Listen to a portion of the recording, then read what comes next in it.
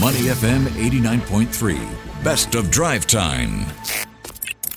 In the spotlight on Money FM 89.3. Money FM 89.3. Good afternoon. It is drive time. Ellie Danka, Timothy Go, and Chua Tian Tian with you. Time now for In the Spotlight. And today it's about esports. Yes, of course, because Singapore is no stranger to esports competitions. The Singapore Tourism Board, in fact, saying that Singapore has the potential to become, get this, a top-of-mind destination for esport fans globally. Well, we did have the inaugural Olympic Esports Week, which was held here in Singapore last month, so why not? And with Southeast Asia, of course, being among the world's fastest growing esport market, with gamers making up to 82% of Southeast Asia's urban online population. 82%. Yeah. I often say this could be my second or third career. I could still be an esports gamer. Let's find out more about how we can get a slice of this billion-dollar pie with Ferdinand Gutierrez, CEO and co-founder of Amverse. Ferdinand, good afternoon. How are you? I'm good, guys. How are you? Ferdinand, what is Amverse all about, first of all, before we start? Yeah, Amverse is a company that, we built couple of years ago that's basically a ecosystem with three different pillars. Obviously the first thing is we build communities, esports. Within the communities we have our talents and our teams, and then in the middle we have an agency layer to the business, which is basically connecting us to brands and everything around it. And then lastly, we just built a division called Amverse Labs, which is really understanding how we connect our 600 million fan base and build products and data platforms that will be able so that we can service all the layers that we have in terms of our user base. So if we were to look globally, what markets are you targeting right now, and what other markets are on your radar, potential up-and-comers?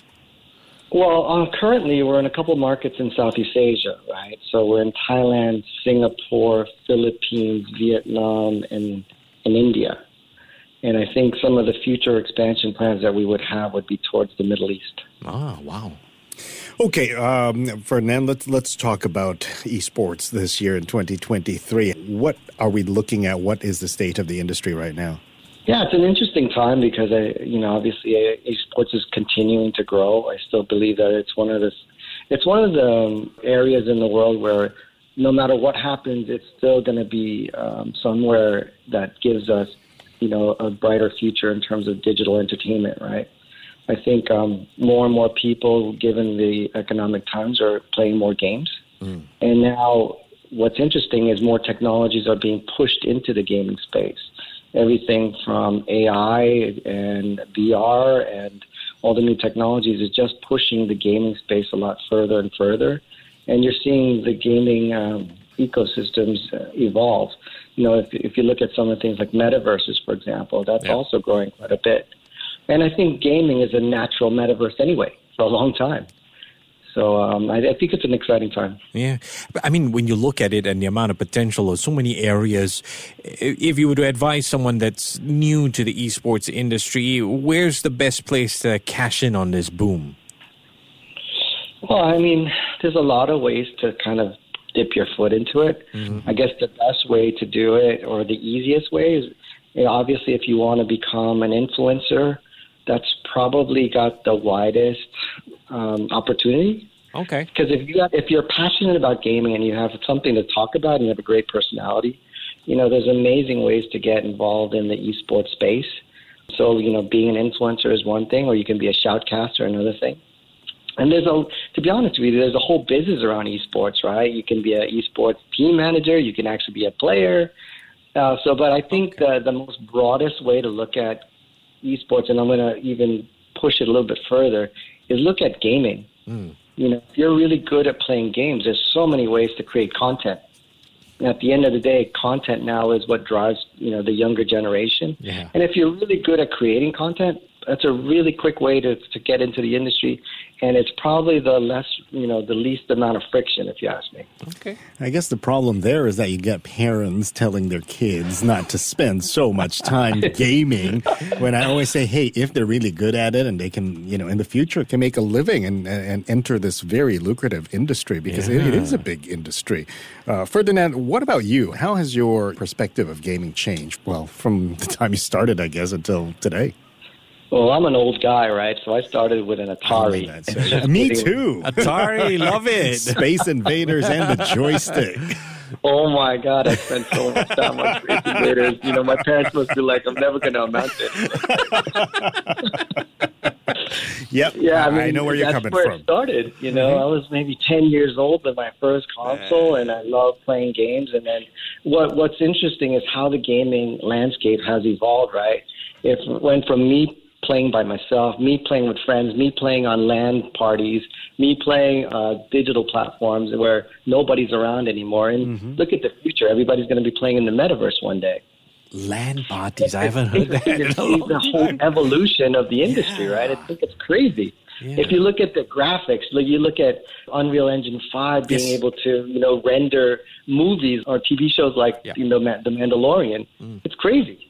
It's absolutely crazy. Now it's only about technology and imagination at the end of the day. And if you can marry the two, you got a lot of magic there. And that's what gaming really brings to the fore.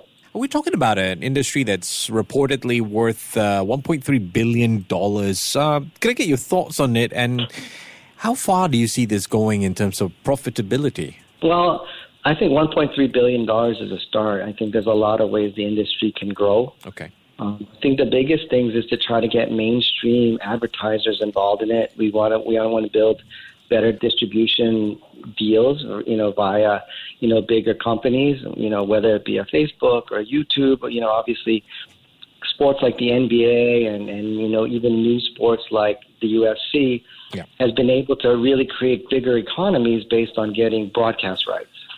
And I hope that the sports industry recognizes esports as something so big that they want to get into more broadcast rights, whether it be digital or non-digital places, so that there's enough money pumped into the industry.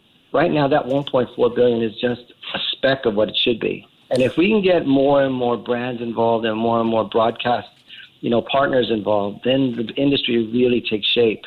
But it takes a lot of education and takes a lot of time and effort for all of us to grow the industry together.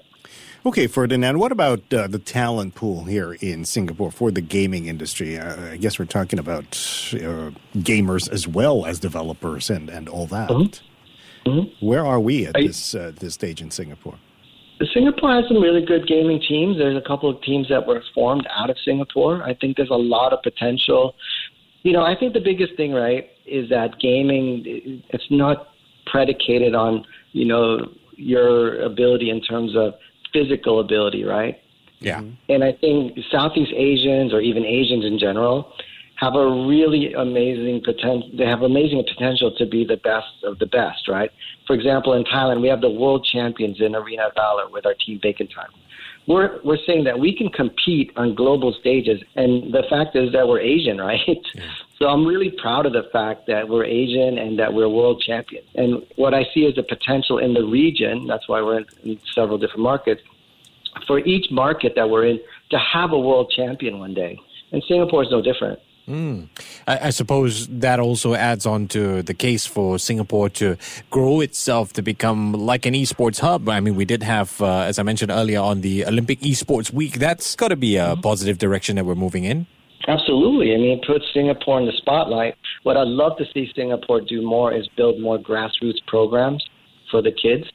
You know, obviously, there's a huge opportunity to build esports academies and get kids early on. If they're really good, we spot the talent early and really push it. So, the parents Ferdinand, how are you going to get the parents to allow their kids to do this?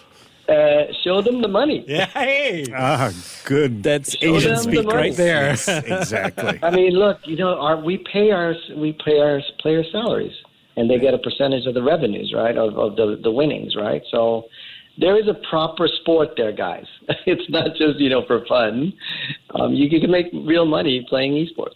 All right. Just a final question, Ferdinand. What's next for your company, Amverse? Yeah, I mean, one thing that we're really working on is building better data sets for our teams and our talents. So what I mean by that is, you know, for us to take a lot of the third-party data that we get from other platforms like YouTube and Facebook and really drive them into our own platforms in order for us to understand our user bases a lot better. And once we get that user base tactic going, our big idea is really to build products for them. And, you know, if we have the data and understand what Gen Z and Gen Alpha want to buy, we'll build the products for them. And I think that we could become a really, really interesting play because we're not just a sports company. We're a data company that has real product. All right. All right, Ferdinand, thank you very much for joining us here. Ferdinand Gutierrez, CEO and co-founder of Amphers. Thanks so much, guys. To listen to more great interviews, download our podcasts at audio.sg or download the audio app. That's AWEDIO, audio at the App Store and Google Play.